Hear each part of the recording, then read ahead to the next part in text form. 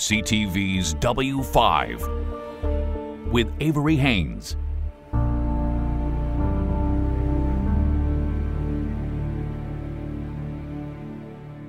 Homegrown extremism has never been more emboldened or more mainstream. The damage caused by Donald Trump's legacy of insurrection and division will not be easily repaired, despite the swearing in of Joe Biden as President of the United States.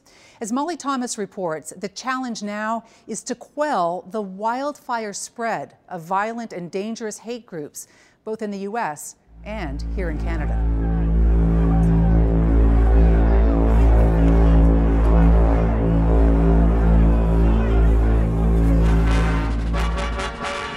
It's a ceremony that's supposed to signify a new beginning.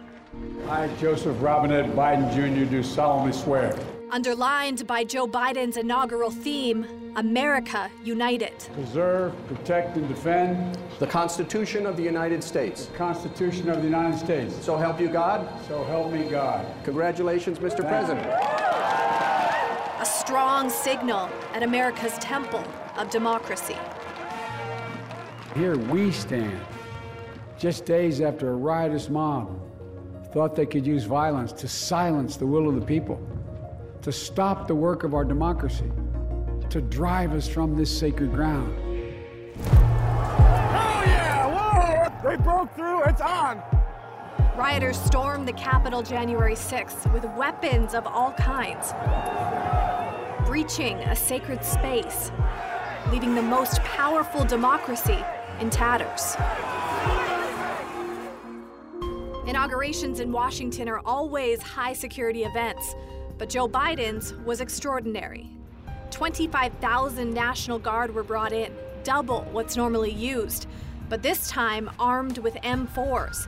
And for the first time, those soldiers were screened by the FBI before setting foot inside the massive fortified perimeter. This after intelligence discovered rioters would try to infiltrate the military. The entire area of the Capitol, the site of the swearing in, fully locked down, including the iconic spot where hundreds of thousands normally gather when a new president is sworn in. Please raise your right hand and repeat after me. From Barack Obama. I, Barack Hussein Obama, do solemnly swear. To the first president to take the oath at Capitol Hill, Thomas Jefferson. It's one of America's most treasured political traditions. I, John Fitzgerald Kennedy. I, Ronald Reagan. I, Jimmy Carter. George Herbert Walker Bush. William Jefferson Clinton. The peaceful transition of power from one president to the next. The celebratory feel of the traditional inauguration stripped away by the threat of Donald Trump's ultra-right-wing supporters. For 5 years, he has been speaking narratives that are racist, xenophobic, exclusionary, and violent. Global hate crime expert Barbara Perry has been watching how extremist groups have taken their cues from Donald Trump. Why now is all of this anger and violence, I guess, coming to the surface with Trump followers? It didn't take him long to build a really strong core of people who were swayed by his very early references to, the risks associated with immigration, with Muslims, with Latinos, with blacks, with trans people. Remember this, a lot, it's just common sense. They're not sending us their finest, okay? They're bringing drugs, they're bringing crime, they're rapists. You go through a whole litany of people that he vilified, and he struck a chord there. He struck a chord with a who's who of racist America, from Holocaust deniers to the Proud Boys, a far right-wing group started by a Canadian, which took off like wildfire in the U.S. Proud Boys was started by a Canadian. Many people don't know that. Should Ottawa be designating that group a terrorist group? I think it's time to have that conversation, absolutely. 4 days after the Capitol attack, Canada's Public Safety Minister Bill Blair wasn't ready to commit. We're very mindful of ideologically motivated violent extremists, including groups like the Proud Boys. They're white supremacists, anti-Semitics, Islamophobic, misogynist groups. They're all hateful, they're all dangerous. NDP leader Jagmeet Singh believes the time is now to label them terrorists, like ISIS and Al-Qaeda. The fact that they were white supremacists, racists and other groups coming together, and the Proud Boys were a major part of this. We need to make sure they are no longer able to operate in Canada. The Proud Boys took part in a string of violent, racially charged clashes during Trump's presidency, including a 2017 Unite the Right rally, where a neo-Nazi rammed his car into counter-protesters, killing a woman. Trump's response? You had some very bad people in that group, but you also had people that were very fine people on both sides. Ever since then, Americans have challenged Trump to denounce the ultra-nationalist group. Give me a name. Give me a white name. Supremacists and white supremacists. White supremacists and right Proud Boys. Stand back and stand by. That only emboldened them, and they weren't the only hate group listening. One of the most visible symbols in the Washington riot, QAnon, a conspiracy group that believes Democrats, including Hillary Clinton, hid child sex slaves in the basement of this DC pizza restaurant. They're so brainwashed that a fervent follower burst into that restaurant firing an assault rifle, demanding to be let into the dungeon. But the building doesn't even have a basement. In the recent Capitol riot, one of the most recognizable radicals was this man, a QAnon supporter who's since been arrested. So Barbara, I'm looking at a photo here of the man that calls himself a QAnon shaman, various symbols on his body. What sticks out to you? He's got the flag, and then he's got it painted on his face. So that indicates the Patriot and the Patriots movement. The far-right Patriot movement believes no government can be considered legitimate. It has connections to many white supremacist groups and has been growing since 2008, the year the first African-American president, Barack Obama, was elected. One of the most visible symbols there is on his belly. That seems to look like Thor's hammer, which is very much a part of Odinist mythology and has been borrowed by the far right and white supremacist groups. The triangles are what is often referred to as a Volknot, which is a neo-Nazi symbol. Symbols of hate were not only worn by the insurrectionists, they were built. This one was the most appalling for me, the noose with the Capitol building right in the background there. What does that tell you? Historically, what is the noose associated with? It's associated with lynchings, right? Lynchings of Black Americans. As we're finding out more and more, there was also intention to locate and to execute and in fact hang some of those who they were holding responsible for Trump's failure, including Pence, because of that last minute, what they see, betrayal. It was the first time they saw Vice President Mike Pence disloyal to Trump, and it infuriated them. This group is fiercely protective of Donald Trump, believing he is on their side. Trump was a Washington outsider, so many extremist groups feel he's their guy on the inside of an otherwise corrupt government. Pence was presiding over the session of Congress that would officially name the winner of the election.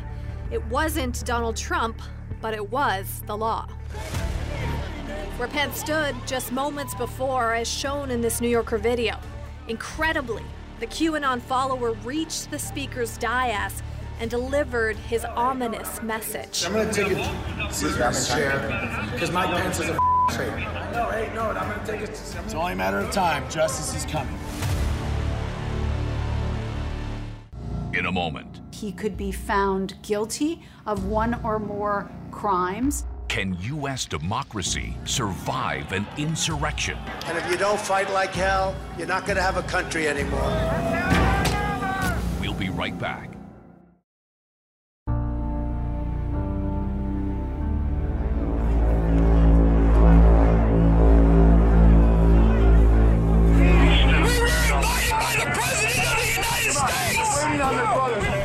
The weeks leading up to Inauguration Day were festering after years of dangerous rhetoric.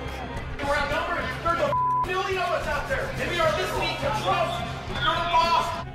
It was the chaos Donald Trump called for, a carnage he never officially sanctioned, but many deeply feared. The police response to the violence highlighting two very different Americas. January 6th was a cool, cloudy day in Washington. Congress was set to officially name Joe Biden the winner of an extraordinarily contentious presidential election. Preparations for Biden's inauguration were taking place on Capitol Hill, while about 4 kilometers away at the White House, President Donald Trump was riling up his rabid mob of followers, preparing to unleash them.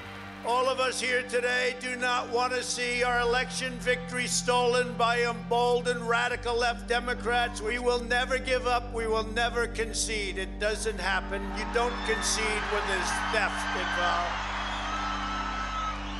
Our country has had enough. We will not take it anymore. The public was warned that Donald Trump's followers would not go out quietly. Yet on the day Congress was set to solidify the next president, police in the Capitol were not prepared. This despite furious online chatter by right-wing extremist groups, with plans to head to Washington as early as December. It was about to become one of the darkest days in modern American history. When we heard agencies in the United States say they had no knowledge, no information that it was going to be that bad.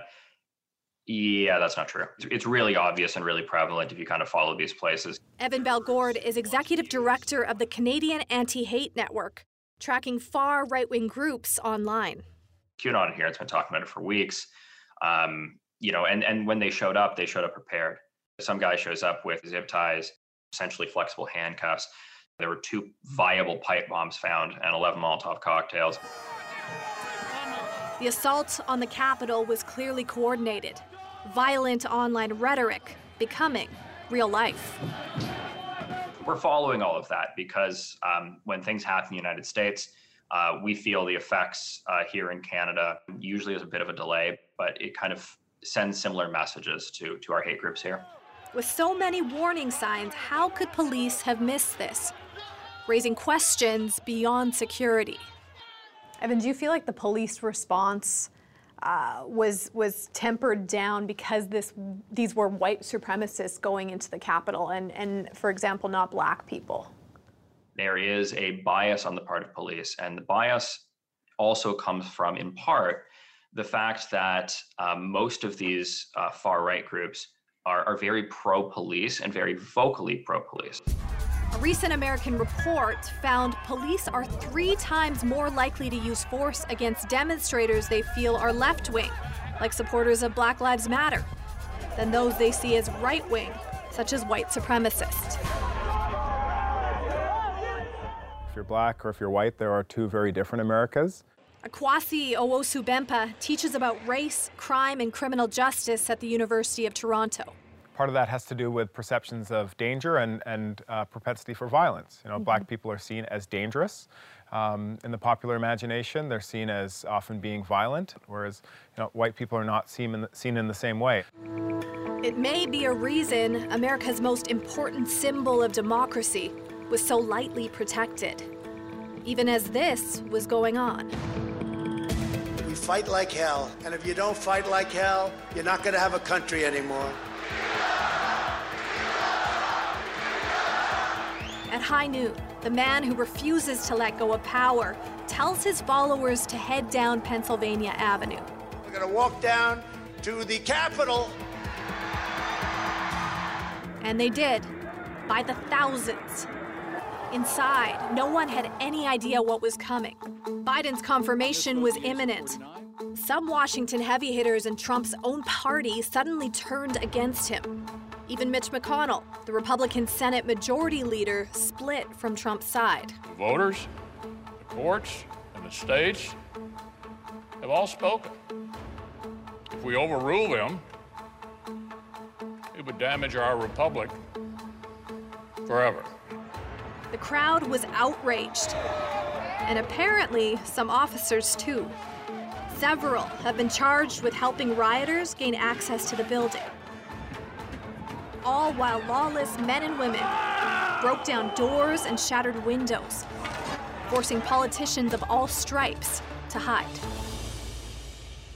Akwasi, beyond your role as an academic or a sociologist, what went through your mind as a black man watching what happened during that riot? Had I engaged in similar behaviors, had I, conducted myself in that way, had I, stormed the Capitol building and engaged in looting and violence, there's little chance that I would have been escorted out, that I would have had help to clear the tear gas out of my eyes by law enforcement. That was the scene at last summer's Black Lives Matter protests. Rows of police officers, often using rubber bullets and tear gas, even though more than 90% of those gatherings were peaceful. What we saw on Capitol Hill in January, compared with what we saw over the summer in June, for example, is just on a very different scale. Cori Bush knows that all too well. Last summer, she was protesting a black man being run over by a police cruiser when she was pepper sprayed. Now, as a newly sworn-in Democratic member of Congress, she saw a clear double standard and wrote about it in a Washington Post editorial. My skin burned for 22 hours. The memory of that burn stung with a new kind of pain as I watched in horror and disbelief as an insurrectionist mob overran the Capitol. We faced police stops when we fought for justice. It was no coincidence that this tool of racial control was absent, as rioters carried the flag of the Slave Catchers Confederacy through the House Rotunda. Many have said that what transpired was not America. They are wrong. This is the America that black people know. At the time, President-elect Joe Biden had said, this isn't America. But isn't it? Well, I think it is America. This is not a radically different America than it was 50 years ago, right? As it was 100 years ago, 150 years ago. So we have to see this in the context of American history. In true Donald Trump fashion, he described a very different America in his last video as president.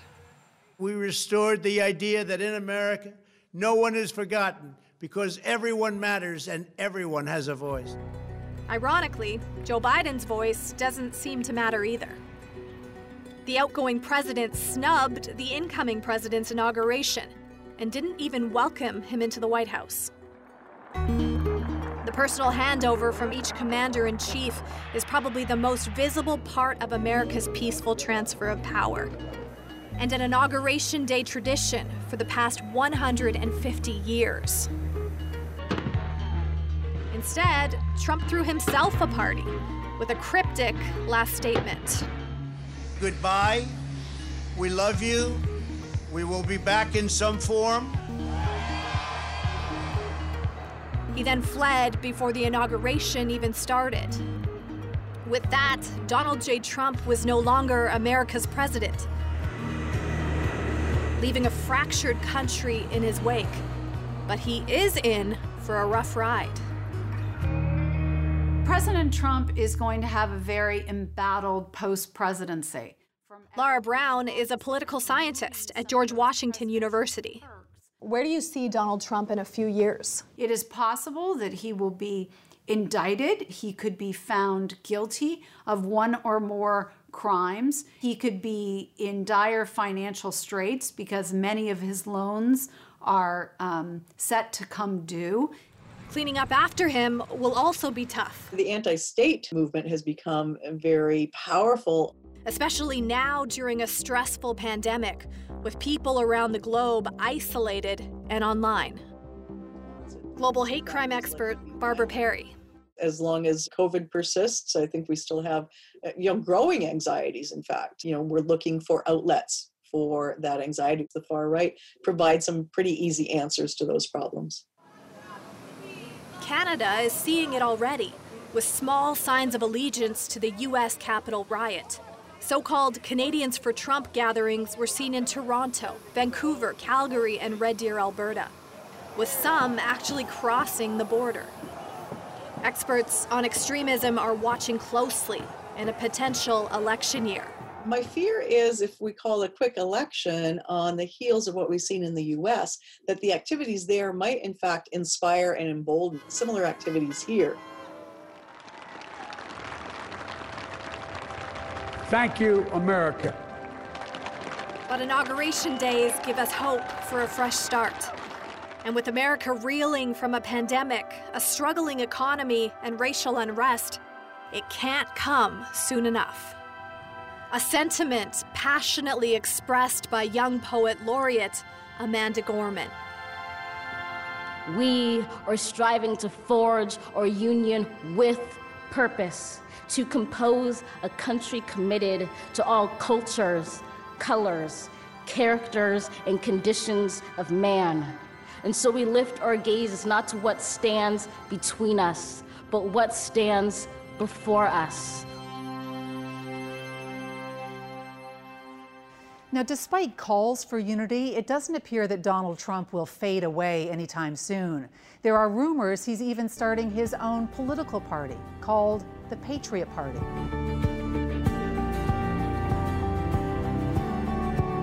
You've been listening to CTV's W5 with Avery Haynes.